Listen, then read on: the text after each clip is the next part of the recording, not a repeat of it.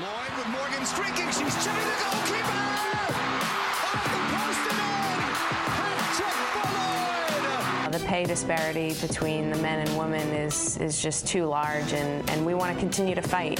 The generation of players before us fought, and now it's our job to keep on fighting. The pay cap for the women's Major League Soccer players is 11 times less than the pay cap for men's Major League Soccer. 11 times. Rapinoe gets a crossing. It's towards one man. Can you believe this? Amy Womack has saved the USA's life. You are listening to Give and Go with Rotas Wadera, only on Girls Soccer Network.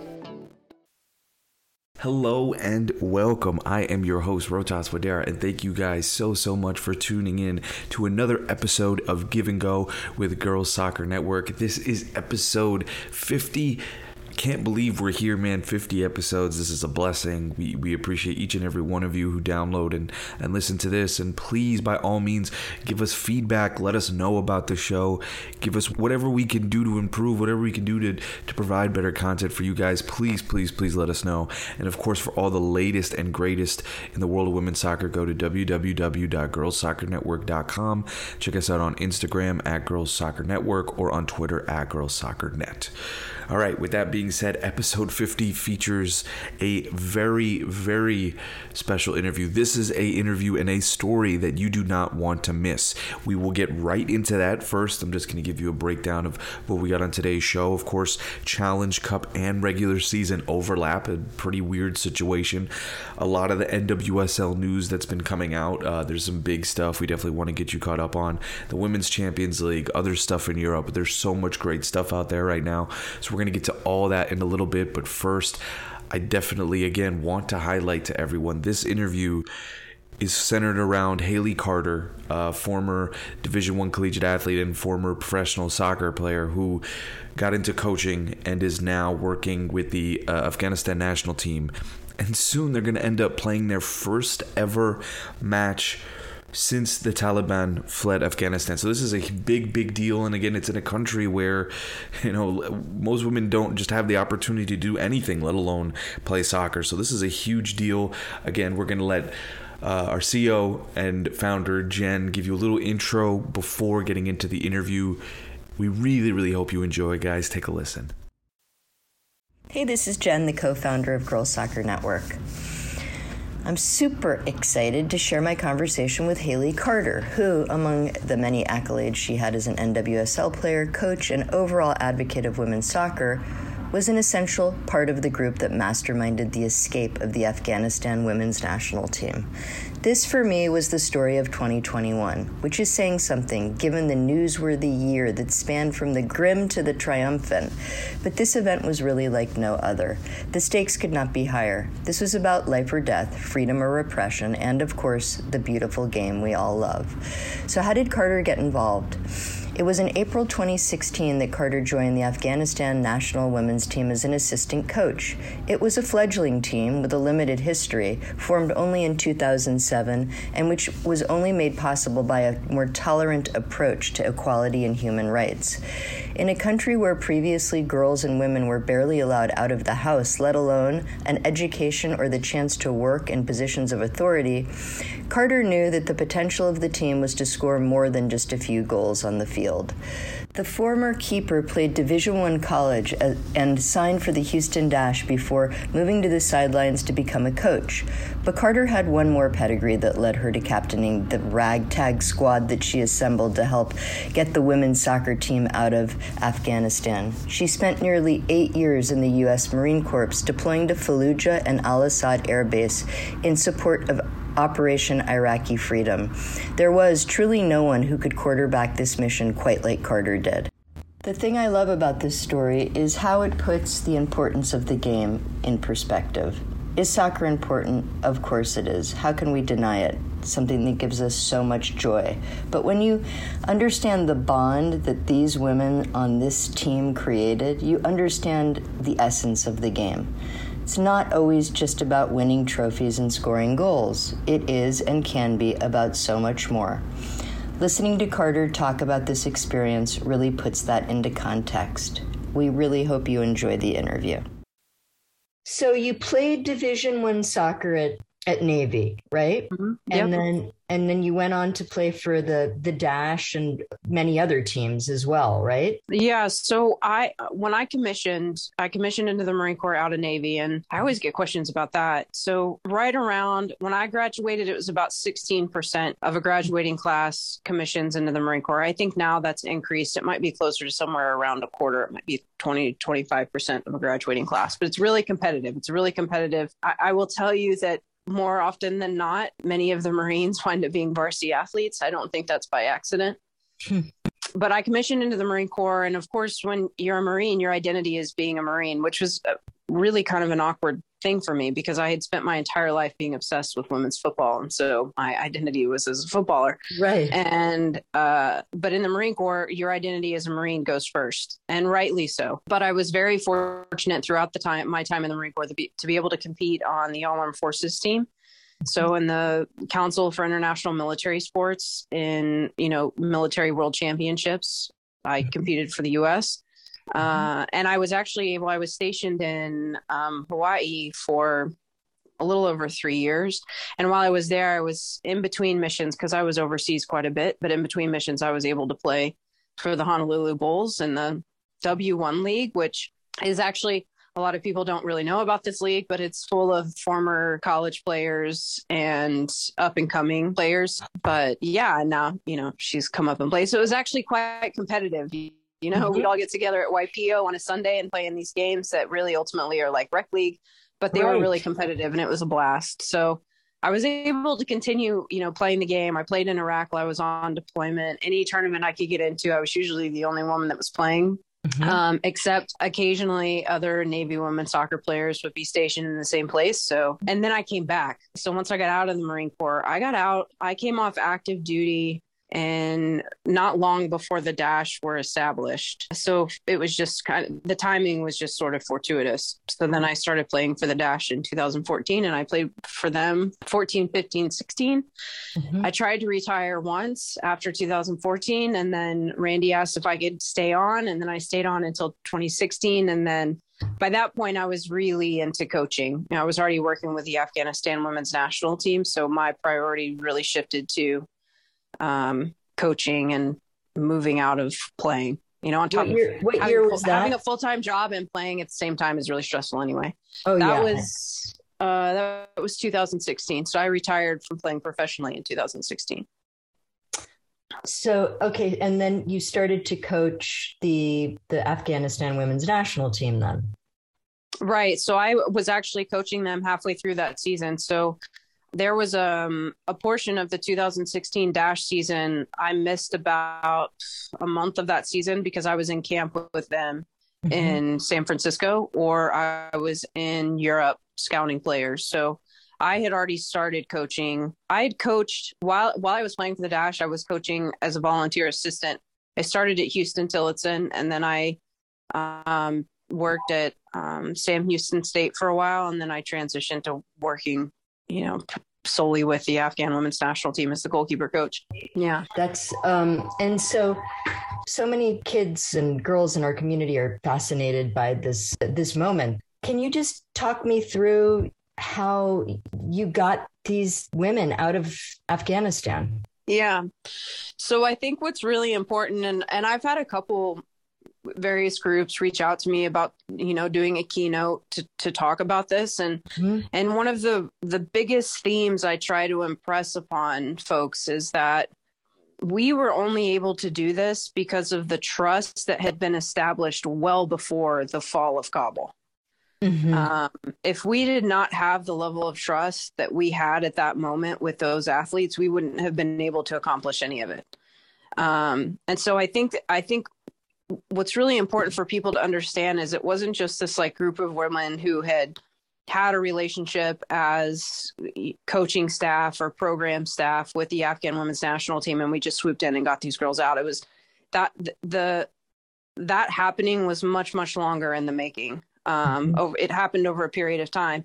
And really what started that sort of building as a family was from the very beginning. So in 2016, I came on as the assistant coach. Kelly Lindsay came on, who's a former U.S. international. She came on as the head coach. Galita Popal, of course, was the program director. We hired Joelle Muro, who is now an athletic trainer for Gotham in the NWSL. She's a good friend of mine. She was working with FC Dallas at the time. And we tried to create essentially an all-woman staff. The only male we had on staff is Dr. John DeWitt, who is a sports scientist that I believe works for the Cubs now. He was our sports performance guru for the Dash when I played. So I had a bit of a love-hate relationship with him, but he was brilliant, which is why we brought him on. And his wife, Nazreen, is Egyptian. So he also is very sensitive of culture across the Middle East, the Levant, in Central Asia. He really understands that. So we put this staff together geared towards building trust with families. And I had to have conversations from the very beginning to convince families, husbands, fathers, mothers, to let their athlete participate. And it took a lot of convincing, because there had been a history of corruption and abuse in the Afghan Football Federation for years prior to us coming in. And so, we had to convince these families that, listen, we are going to take care of your athletes no matter what. They are our number one priority. Their health, safety, and welfare is our number one priority. Of course, we want to be able to compete, but this is much bigger than that. This is just about getting these women out and letting them be the examples that they are for society and what Afghan women are capable of achieving. And so that process started right away. And then you get in 2018, we had the sexual assaults allegations that had come out while we were in a camp in Jordan. We were playing 2 friendly matches against Jordan.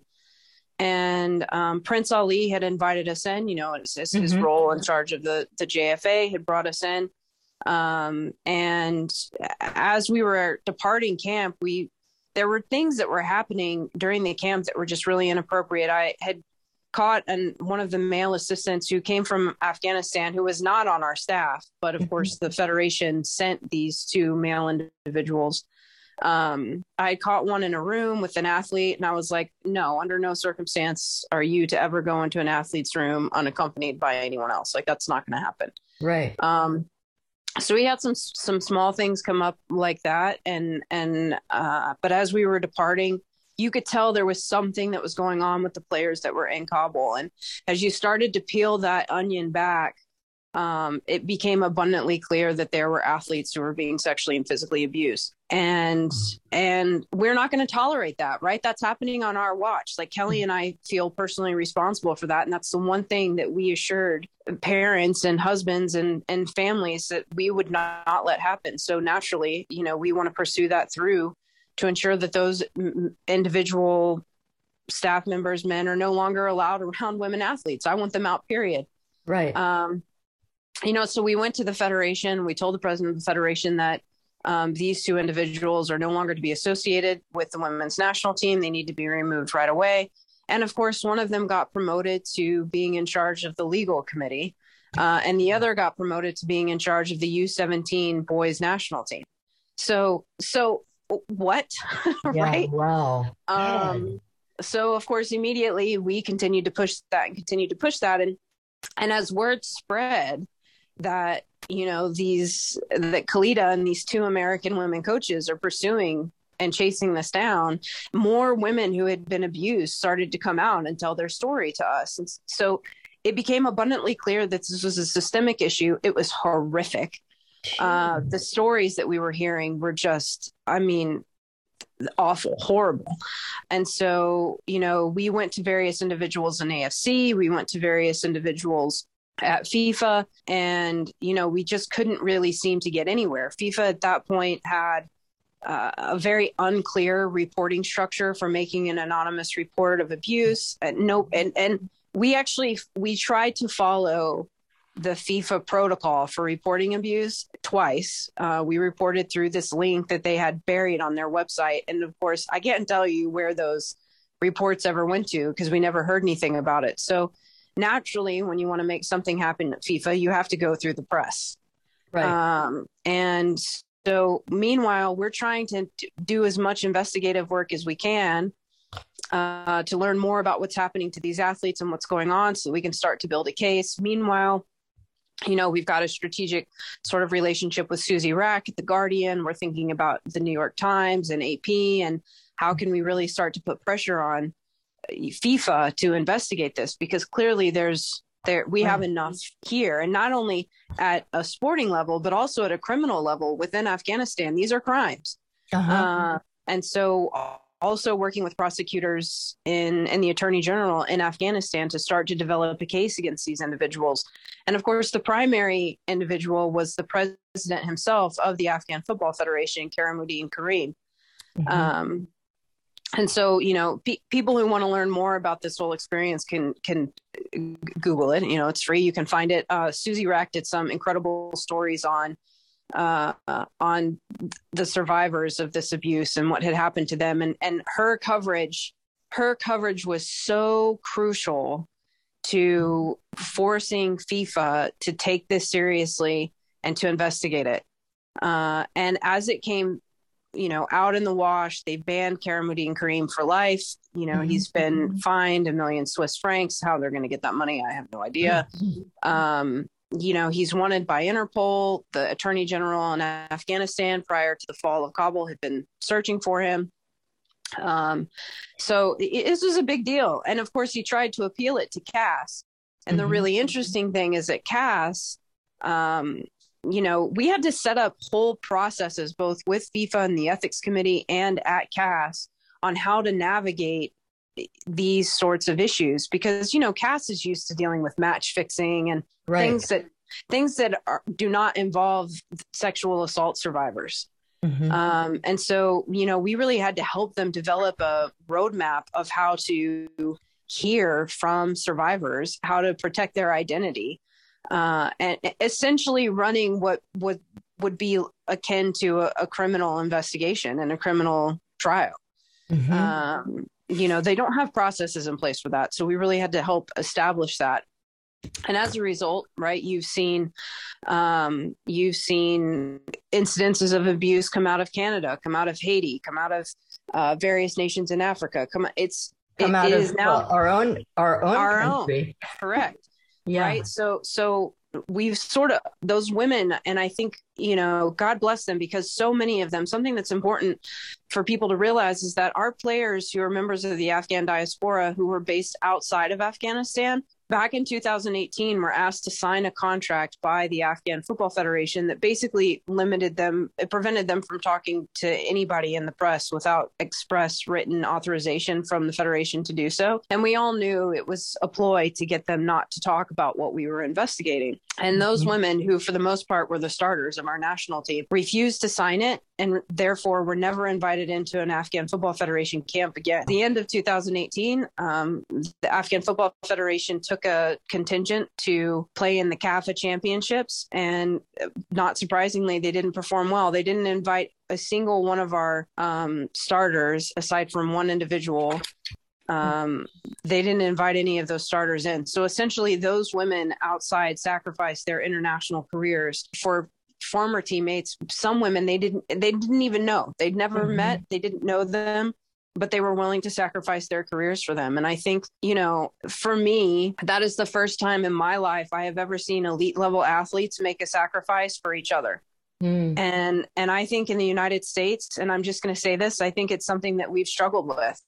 Athletes in the United States care very much about their well-being, very much about their ability to put food on their plate and pay their bills and do that. And I can appreciate that. I can appreciate that stance. So when women literally sacrifice their international careers for other women that they've never met before, it needs to be appreciated for what it is, because it's unprecedented. And so long story short, right, we were having to get women back in 2018 out of Kabul in the middle of the night, getting them flights out, making sure we had to Western Union cash in the middle of the night. Once we got them to a location, we had to keep them off the grids. They weren't using cards. And then we had to work with FIFA to get them asylum in Europe. But because all of that had taken place over 2018 and eventually 2019, because this was reported towards the end of 2000. The camp in Jordan was the beginning of 2018. Right. We finally forced FIFA to make moves in December of 2018. Mm-hmm. And he was not banned until the World Cup in 2019. And Kelly and Kalita and I, of course, were all at the World Cup. Mm-hmm. And we had been putting pressure before the World Cup for this to come out, for him to finally be banned. And of course, it's announced that he is.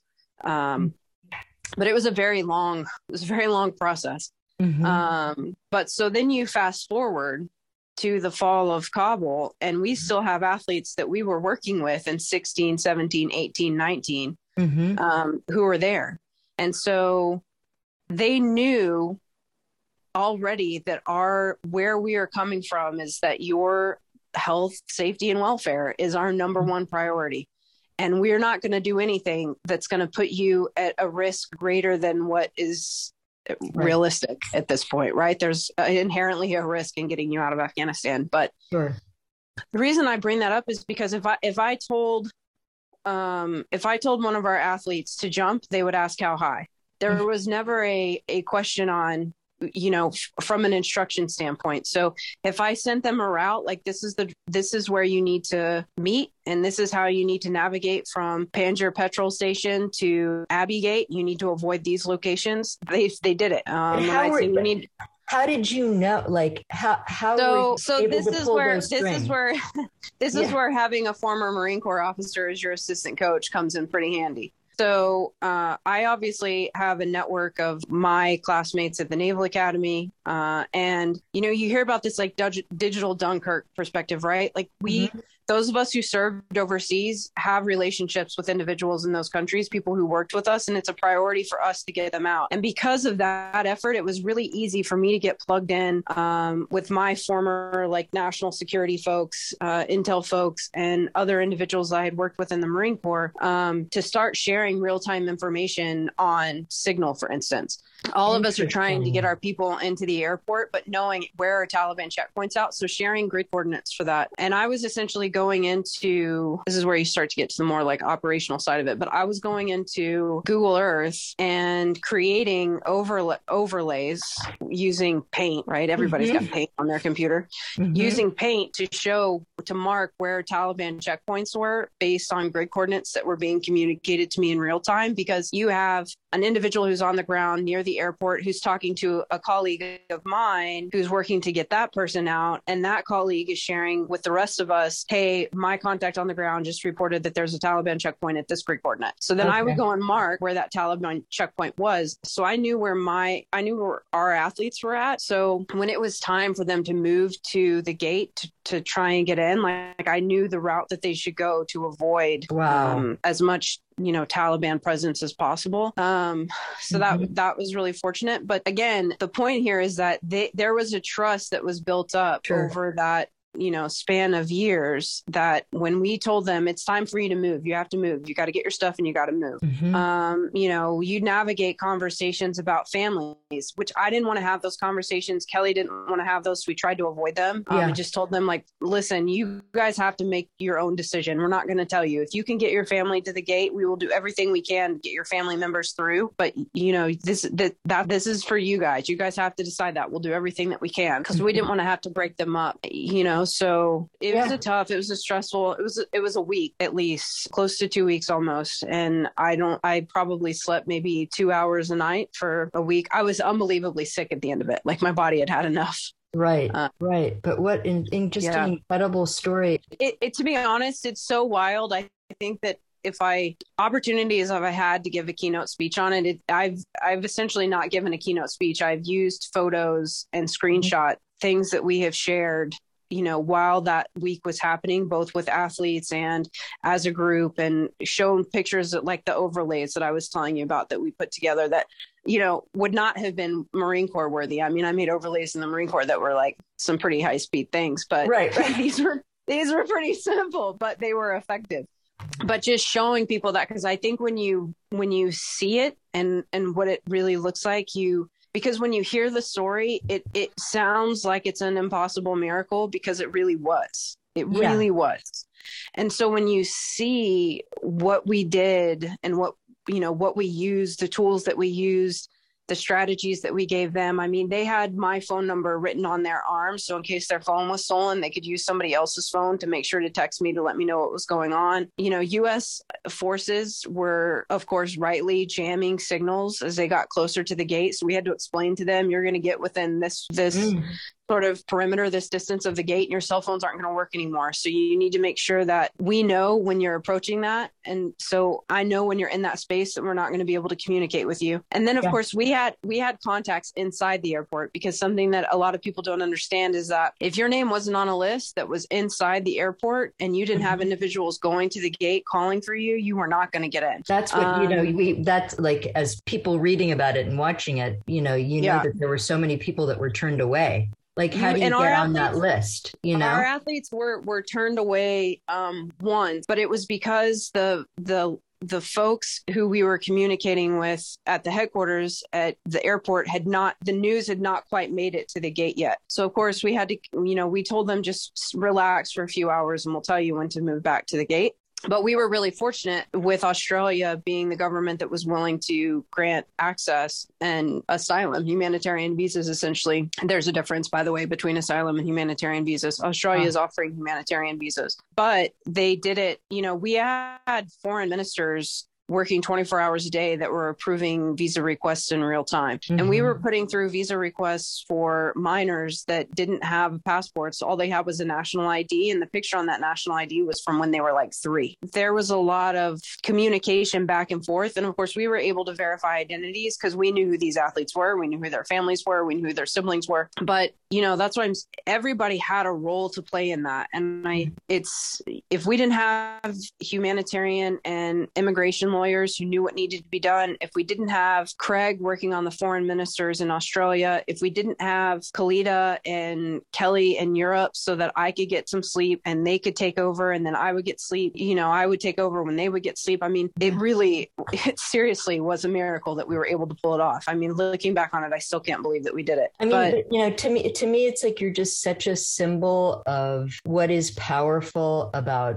playing a team sport. Obviously, soccer is the sport that, and being able to synthesize information from other people, give instructions, and work together and do something incredible. It's not like, you have you have the Girl Scouts and military and all of these other pieces of your life that have added to this ability that you have. And it's extraordinary. I'm just, you're such an incredible example of the power of, being able to reach people, through teamwork, really, and affect change, real change, I'm just emotional talking about it. I'm telling you, we just had a phenomenal team.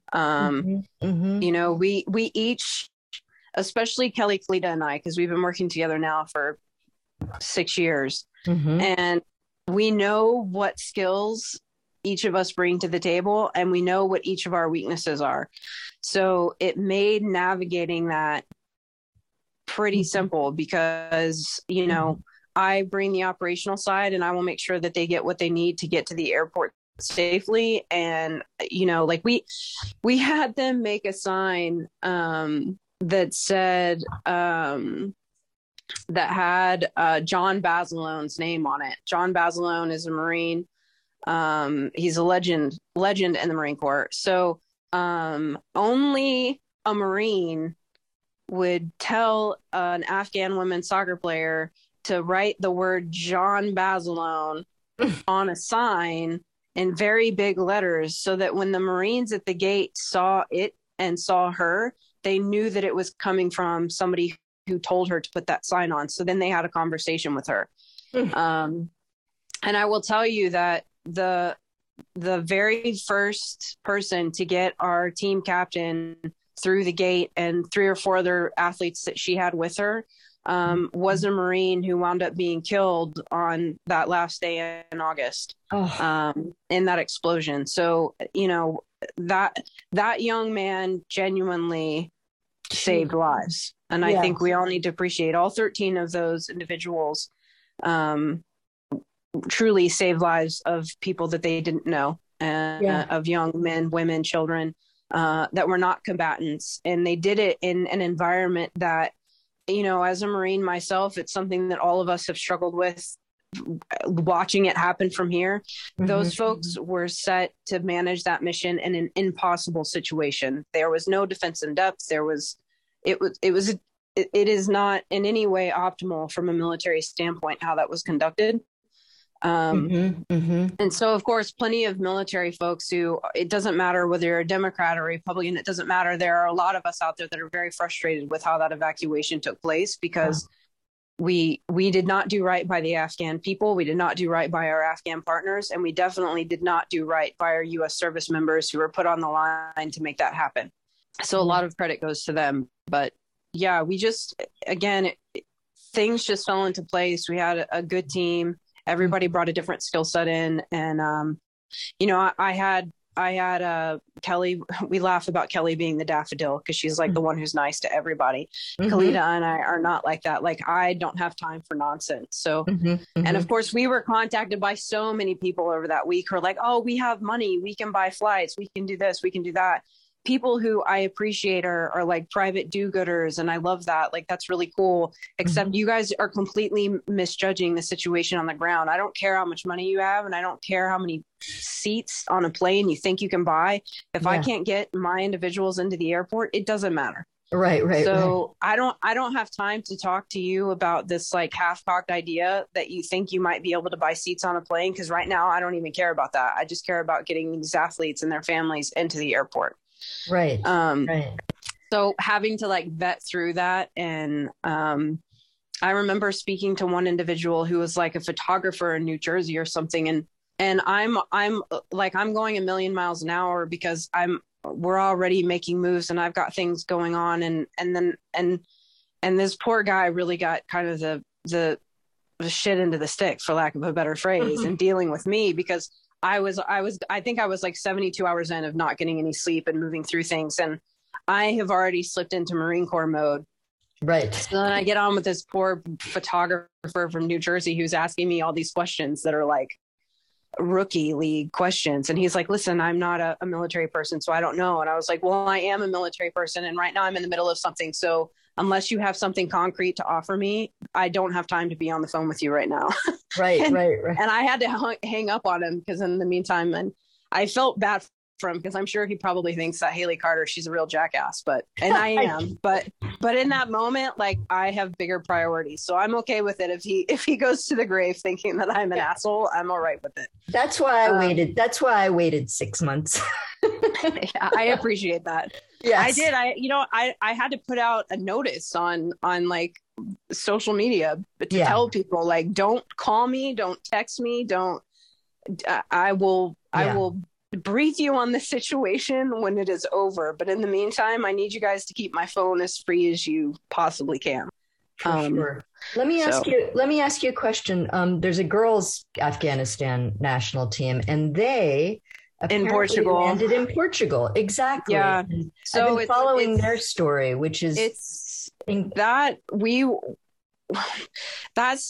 scenario came out. That whole mission, Operation Soccer Balls, which was run by Robert McCrary.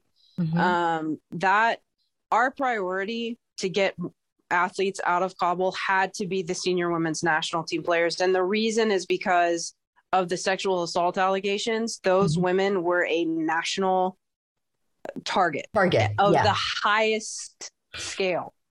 The youth girls national team, like, here, I'll ask you, name one athlete on our U17 women's national team for the U.S. Let's see. What's her? Ali Sent? Maybe, is she now probably old? I can probably name a couple, but that's unusual. Okay. But because I deal with, But think about who you are, right? Yeah. Running Girls Soccer Network, and you have to think about who are they. Exactly. Yeah. So the point being, those girls and their risk profile was nothing. Yeah. Compared to the senior women's national team. So we, of course, had to prioritize. There were youth national team players, these individuals who had reached out to various different groups, and they had reached out to Farhunda Mutaj, who was a member of the Afghan women's national team she was based out of Canada. She's a player actually that Kelly and I had recruited into the program in 2016. Mm-hmm. They had reached out to her. So she started working with her network to try and get them out. Mm-hmm. They had approached us about trying to coordinate on some things, but again, we were way down the path of getting athletes, the senior team players, out to Australia. So of course they did a couple of different things. It took a while for them to get them out to Portugal. Mm-hmm. There was a lot of moving pieces, moving around the country to different safe houses, if you will, to keep them safe. But the really fortunate thing for those athletes is that Portugal has granted them asylum. Mm-hmm. Right? Because remember, I was talking about there's a difference between humanitarian visa and asylum. With asylum, they have statehood, so they actually become citizens of Portugal. Right. So they have Portuguese passports, which is a really, fortunate thing for them. But again, we had to prioritize. So it's good that Farhunda and her network of individuals, Robert McCrary, who was working out of the White House at the time, mm-hmm. Were able to come together and get them out. Mm-hmm. I will tell you what's really interesting to me in all of this, and one of the young women who I had been working with and talking to on that initiative as well, I think that there was some frustration at first that, me being a Marine officer and an American, I didn't try working things through the United States before, mm-hmm. Partnering and moving everything along with Australia. And the reality is, the fact that I am a former Marine officer is exactly why I did not try mm-hmm. to pursue something through the United States, because I know better. We have CIVs, special immigrant visas that have been pending for years for our Afghan partners who have worked in special forces, who've been interpreters for us, and we can't get them through. Right. So, too much red tape. You had too much red tape. Much red tape. And then of course the result is, they also were not able to work anything through the United States, and these poor athletes had to go to Portugal. But mm-hmm. I think that's a testament really to how poor the American approach to working with our partners has been. And I know in today's, the current political discourse, people struggle with the concept of Afghans coming here because, the vetting and they're Taliban and they're terrorists. And that's just nonsense. It's just nonsense. Those individuals, especially the ones that are coming in on CIVs, have been through more background checks that are so robust in nature that most Americans would fail them. So, right. So it's having compassion, I think, as an American community and welcoming Afghans as they try to rebuild their lives is really important for me. And that's another key theme I always try to impress upon folks when I talk to them about this, is that, we just need to be compassionate. Nobody, and this is especially true now in Ukraine. It's true in Afghanistan. It was true in Iraq. It was true across, Uganda and their civil war. It's true everywhere. No one wants to leave everything that they've known their entire lives, their families, their possessions, their careers, and move to a country where they don't speak the language. Their religion is different. Their culture is different. Nobody wants to do that, mm-hmm. right? So we need to appreciate what these people have lost in their lives, and again, just show some compassion, and appreciation for how fortunate we are in the lives that we lead and the community that we live in, and look out for others who have been less fortunate. Because the only difference, I saw this quote the other day and I loved it. The only difference between me and a refugee is luck. That's it. I read recently that the national team in Australia got together mm-hmm. and is was able to play a bit. Yes. So are you in touch with them? Yeah, absolutely. Yeah. So they are training now with the support and resources from a coaching standpoint, kit, field space, everything that they would need to be successful. They're being supported by Melbourne Victory, which of course has a men's and a women's side. And the intent is to be able to assess sort of where they're at and then get them plugged into a league where they'll be competitive. So right now they're competing unofficially as the Afghan women's national team within a league. So their league starts in April and they're going to be playing home and away, type events. And then, so we're hoping that at some point we'll be able to bring, women's football back. But the reality is, if you track what's happening in Afghanistan, the Afghan Football Federation isn't recognizing any women's team. Right. And so their ability to represent Afghanistan internationally is nil. What I'm upset about, and this drives me bonkers, is when I see, because obviously I've, having worked with Afghanistan for a long time, I have plenty of like Facebook friends, we'll say, who are connections. And I'm always seeing them post about, Afghanistan is playing futsal at the youth level and they've got beach soccer and they have all these events that are happening in a national stage. And no one is asking, why are the women not participating? Right. Well, we know why the women aren't participating. But then my next question is, why is FIFA allowing the Afghan Football Federation to play in any event where only men are allowed to play? If you want to make change, shit can the men's program for as long as you need to until the women are allowed to play again. We saw a similar response in cricket. If the Afghan women's cricket team couldn't play, nobody wanted to play against the Afghan men's cricket team. And cricket is a massive deal, right? Right. In Afghanistan. So, but we're not seeing that kind of response and outrage in the footballing community, because right now there is no women's program in any level in the Afghan Football Federation. And so I do think that at some point, hopefully we'll return, but I am just thankful that Melbourne Victory and Craig Foster and the team, Moya Dodd and her Women on Side group, so many folks from the footballing community that we know have come together in Australia to make sure that the senior women's national team still has a place to play and to train and to grow in their footballing careers, and maybe, hopefully, potentially get the opportunity to represent their country again in the future. Wow, that was incredible. I'm just in utter awe, just speechless of all of the things that, so much to unpack. I mean, as we mentioned before the interview, they're finally going to get that opportunity to play now and represent their country. The Taliban are finally gone.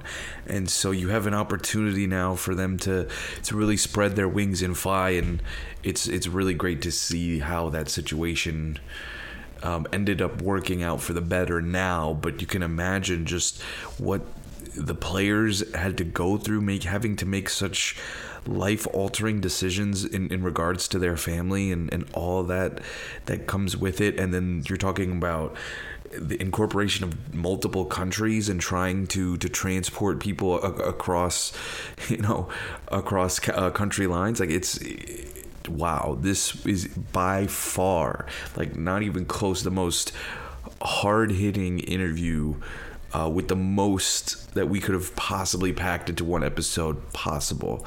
So again, so much credit, of course. I mean, we have to give our flowers to Haley Carter for the work that she's doing and will continue to do, I'm sure. But wow, what an incredible story, and all the work that Haley Carter is doing. We greatly thank you, and of course a huge shout out to Jen as well for having this sit down with her and having such an incredible in-depth interview on something that is quite the story. Again, the Afghanistan national team finally will get the opportunity to represent Afghanistan on the national stage in a friendly in their first game since the Taliban have left. And so now we finally get to see a country that hasn't had as many opportunities. There are a lot of countries on that side of the world that still are behind, not nearly as progressive and far more conservative in terms of women's rights and where we should be. We are the exact opposite over here in America, right? It's two completely different. There's different parts to the world that just do things differently, and it seems crazy. It seems wrong, but that's their culture. And as much as we want to, bash it or criticize it, it still is theirs. With that being said, over time, this is going to be critical. Like making statements like these and being able to build off of it, now everyone is going to be able to see what the women can do, and hopefully it'll open more doors and more opportunities for other nations like this around the world to, have a women's team to represent everyone. All right, next up we get into the NWSL. Wow, it's been a wild last couple of weeks for the NWSL, between the Challenge Cup and the NWSL regular season kicking off at the same time, I guess. Not even, it's more of an overlap. I mean, you have the Challenge Cup semifinals, and that's going to happen, and then the NWSL regular season started, and kicked off on Friday night with Angel City taking on the North Carolina Courage. So it's a weird situation. And as a team, and for the teams in the Challenge Cup who are in the semifinals, how do you navigate this? Having to rest players, or who do you put out there? You're going to get a shuffling of rosters. So yeah, it's a real hodgepodge of games here. The Reign and the Washington Spirit are going to play in a semifinal match for the Challenge Cup, and then they're going to play, but before that, 3 days prior, they're going to play each other in an NWSL match. So both games have meaning. We say that the Challenge Cup is a preseason game, but I don't buy, it's not like a preseason tournament. It's really not that, is it? Part of this overlap and everything else, it's leading to a lack of recovery time, right, for players. So they're having to deal with so many injuries. We talked about this last time, and it's still impacting teams in so many different ways. The Red Stars have had a tough go with the injuries, and their depth is certainly going to be tested this NWSL season. I think it still favors them, though, to pick things up a little bit more. I think heading into the semifinal, right, based on how things are going, you got the Kansas City Current versus the Courage. The Current did so well to knock off the Red Stars and seize their moment. Alex Loera with one of the goals of the year, potentially.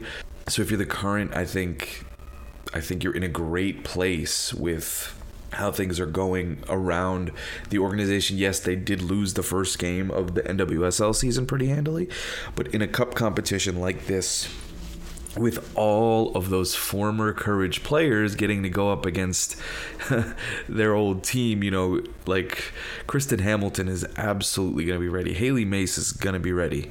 Will Sam Ewis play? Not entirely sure, but either way, there's a lot of familiarity here between these two teams, and I think my pick is probably the North Carolina Courage. I got the chance to watch them live. More on that in a minute, but I think the Courage here are the team that should get this done. They look like they're starting to get back to their old selves. They're regaining that identity again, and so for me, I'm taking the Courage the whole way. It would be a big upset for me if the Current can keep this rich run of form going, bounce back from the loss, and get this win. It's entirely possible. My pick is for the Courage, though. I think Dabinia is just, for me, she's the MVP of the league, arguably the best player. Trinity Rodman, of course, and some other players will, of course, be in the discussion. Mallory Pugh, Alex Morgan, so many players, but for me, Dabinia is the cream of the crop right now. She just looks like she is so locked in and looks great. So for me, I think she's the difference in that game against the Current. I think they make it to the final. And then the Spirit and the Reign, again, a tough one, because I think the Reign remember what happened last year. I felt like they were the favorites in that game. They were expected to win. All the talent that they have, really, they brought the most talented and deepest team here to the Challenge Cup. So they are the favorite of the four teams, I believe, the OL Reign. I would pick them to win it all. I think they should get past the Spirit here. I think this Spirit run really, it really comes down to, for the OL Reign, have you found a way to slow down Trinity Rodman? Is there a way to slow her down at all? Because there's no one fast enough to try and shadow her, right? All she needs to do, like, if she's running around all over the place, you better have a player that has the stamina and the ability to shadow her and make every single touch that she has difficult. Because right now, it's just far, far, far too easy for Trinity Rodman out there. Like, she has bundles and bundles of space to just run into, and like, until teams find a way to, like, and that's the problem, though. You can't necessarily double team or put multiple players on her, because you have Ashley Sanchez and you have all these other weapons. So that's what makes the Spirit so good, right? Is you can't take away just one piece. Like, Rodman has to have her space, because if you close down her, then Sanchez gets more space to do what she needs to do, and then Kelly O'Hara gets more space on the right wing from that right back spot to bomb forward. So there's all different types of things that the Spirit are going to come at the Reign with. I feel like, though, after last year, and how much more time this Reign team has had to come together even more, I'm taking the Reign and I'm taking the Courage, and I like the Reign to win the Challenge Cup. But we'll see. We'll see how it goes. Of course, if you feel like, if you got to pick, please share it with us all on our socials, wherever that may be. If you got whatever it is about this, Challenge Cup semifinal, like, be sure again to let us know. All right, any feedback is welcome. Any feedback is welcome. All right, so yeah, that was the Challenge Cup, right? And we've talked about the injuries. But I got to tell you guys about, wow, what an experience it was. I went to the Angel City home opener against the North Carolina Courage, and it was, from start to finish, it was perfect. It was literally, like, getting there early, getting to walk around the stadium, enjoy the atmosphere, enjoy the weather. It was awesome. And then you go and you get ready for the game, and before the game, the fanfare, the owners on the field, the fireworks, the atmosphere. Julie Foudy leading the three clap that is going to become a staple for Angel City FC. The three clap is like our call to action during the games. And then, of course, like, the game starts, right? My expectations honestly weren't too high after the initial Challenge Cup games, but they have really pulled together defensively, and they looked fantastic defensively. The goal within 2 minutes, right? June Endo putting in a great ball after coming off the corner kick, and Vanessa Gilles heads it home. Her story is an incredible one as well. Working from where she worked all the way up from the collegiate level to France, to getting this opportunity now, to getting capped by the Canadian national team. She's come a long way. So this is a big opportunity for her, and converting that as a defender from across that came in, incredible. And then Endo herself, who was the woman of the match, the player of the match. I mean, what an effort from her, a goal and an assist. I think for them to get the 3 points, like, for them to see it through.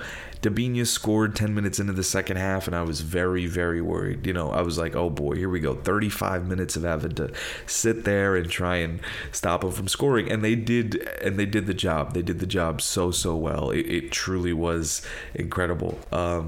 And I'm definitely going back. You better believe that. And so if you ever get a chance to go out to an Angel City game, I'm telling you, it will be worth it. The next one, I believe, is against the Pride. Definitely going to be getting out to that one as well. So yeah, everyone out here in the LA area, highly recommend, if you are in the LA area, of course, or you don't even have to be in the LA area. I don't even know why I'm saying that. As long as you get that opportunity to be in LA and get a ticket over the summer, there's still about 8 to 10 home games remaining. Like, get in on it. I'm telling you, it will be worth the experience. All right, before we get into more NWSL news, I just want to let you guys know about an awesome new program that Girls Soccer Network is launching with the NIL. It's called Soccerista United, or abbreviation SU. The program allows for young socceristas to grow their game by being mentored by elite college athletes from across the country. Girls Soccer Network has gathered 10 experienced D1 athletes who perform not only on the field but in the classroom and community to teach the future generation about aspects of the game not typically covered in practice. Wow, that is a tremendous opportunity. So again, be sure to follow us on all social media platforms. Check out www.girlssoccernetwork.com and continue to check this out. All right, this is going to be a super awesome program. I know we've got collegiate athletes spread out across the country.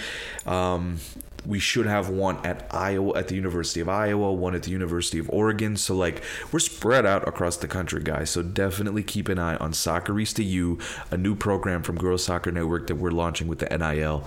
Again, keep it locked with us. You definitely do not want to miss out on that. All right, a couple more important notes to get to. We have the final piece of the puzzle. From all of the coaches who were head coaches last year in the NWSL are finally, actually there's still no guarantee that he's going to be removed from his post, but James Clarkson suspended indefinitely after an investigation that was done last year. He says he's shocked, but I just find it very, very interesting how we all know what the situation is. There was a chant that was done by the team after they won the Challenge Cup in 2020 that was heard, and Houston has, I gotta say, credit to their PR department, they have done an incredible job of sweeping this under the rug and making sure that there's no video of it, there's no nothing of it, so no one can actually see what it was. But I believe it was a chant of different Indian foods, and as an Indian person, it definitely concerned me a little bit. I was when I heard the chant for the first time, I was kind of irked. I was like, what is the need for this in some senses? So for him to get this suspension and to not be fired, I get it.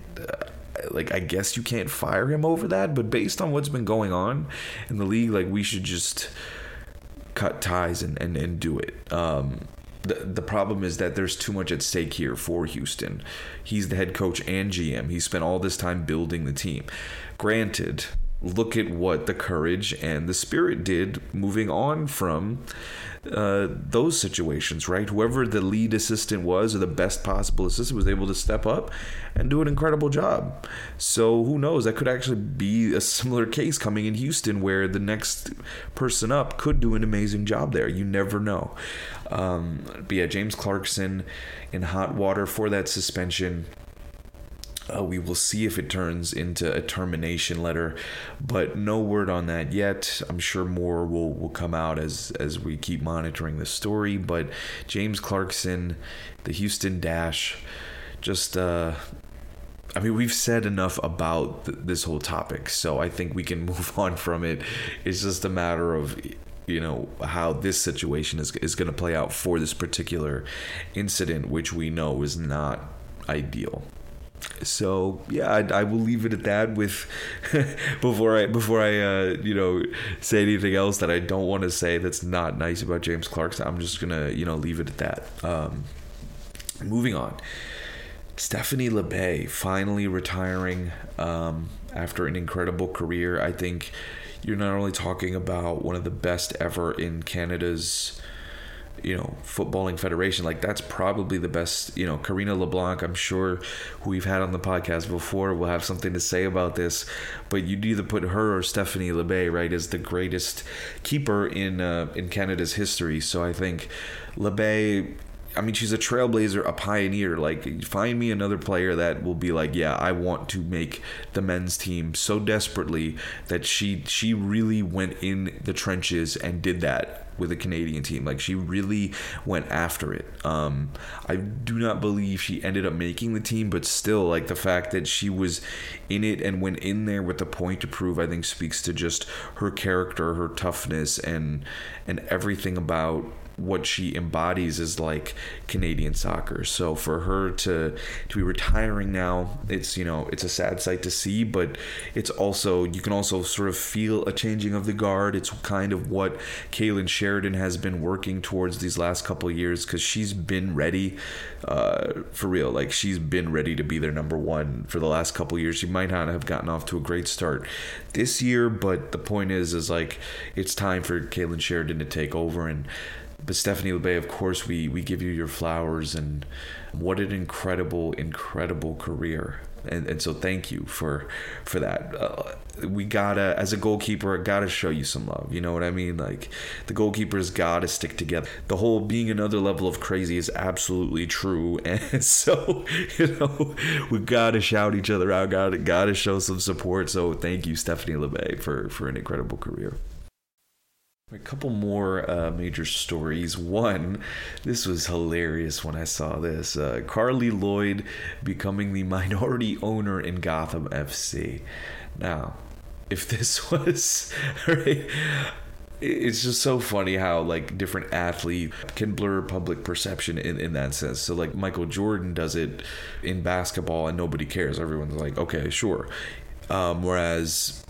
you know, like, that competitive desire, he can't stay away from the game, right? Same thing applies to Carly Lloyd, but to her it almost seems like it was borderline, like, FOMO, like she's missing out on stuff because she couldn't have waited. Like, she couldn't have waited a couple more months to do this. Like, take a little more time off, Carly. Like, really, like, take a break. You know, like, really just, like, take the time that you need. But here we are, still involved, and not only that, but involved with the same team that she just left. Like, it's like you go from being their teammate to now being their boss and owner, like that. Like, it almost feels like a power move than it does like, oh, for the love of the game. Like, of course Carly loves the game, of course she wants to stay involved, but like, feels like there's some underlying other intentions to this. Like, I don't know, I can't seem to shake it when it comes to Carly, like, post retirement. But, you know, at the same time, there are going to be plenty of people who are going to be happy to see her being around the club. And so, you know, we're going to have to monitor and see how this situation plays out. I'd be very interested to see how it impacts the locker room, because Gotham, to be honest, underperformed in the Challenge Cup based on the roster and based on expectations. So we'll see if Carly can bring some type of change. Will she be a hands-on owner? Will she be hands-off? We have no idea, but something tells me she's going to want to be involved in some shape or form.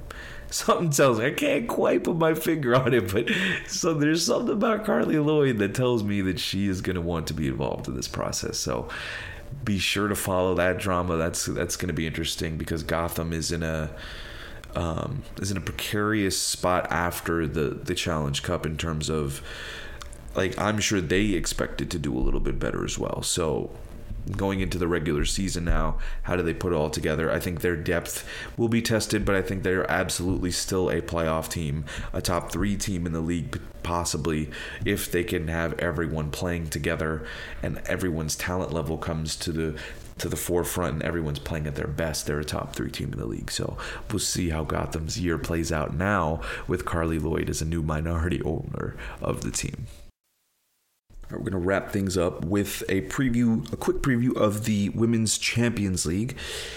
The final is coming up in a couple of weeks. Of course, Wolfsburg were unable to pull off the comeback against Barcelona, and Lyon was able to defeat their rival PSG in the semifinals. So we're going to have, yes, the 2 best teams in the world, arguably. I mean, Chelsea is in that discussion as well, but these, are the 2 teams of the most pedigree in terms of Champions Leagues won. Now, Lyon, of course, is still the more dominant overall in terms of Champions Leagues won. They are the gold standard, but this Barcelona team is just on another level right now. It's hard. It's going to be really, really hard for Lyon to I think, slow down this Barcelona team. Yes, you have Wendy Renard and some incredible defenders and incredible star power, but you could just sort of feel this shift, almost a little bit of a changing of the guard type feel, where Barcelona is going to be able to continue their period of dominance now, because between Alexia Putellas, Jenny Hermoso, all their stars, Caroline Graham-Hansen, Lieke Martens, like, they have so many different ways they can come at you that it really becomes tough. Now, Lyon, of course, has Ada Hegerberg back, the best striker in the world. So, these teams are really going to go after each other. Like, they are really, really going to make this a fun, intense game.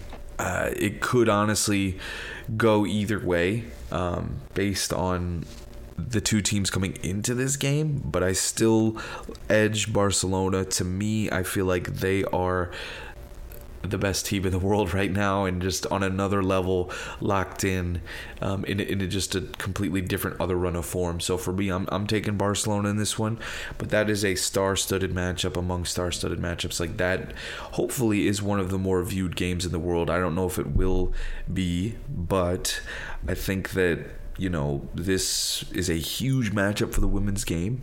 It's going to be highly televised, highly, marketed and watched. So be sure to be on top of that whenever, I believe, May 21st. So get ready for that. All right, that is all that we have for you on what was episode 50 of Give and Go. Again, I cannot believe we were at 50 episodes. Again, so grateful for this platform with an incredible company like Girls Soccer Network, with an incredible founder in Jen, and just everything about what we've been able to do and will continue to do. We just want to keep providing the best amount of content that we can for you guys. So again, for all the latest and greatest news, go to www.girlssoccernetwork.com. Check us out on Instagram @girlssoccernetwork and on Twitter @girlssoccernetwork. Again, we love you guys. Thank you guys for the support. Again, be sure to share, download this podcast on wherever you get it. We love y'all. Peace.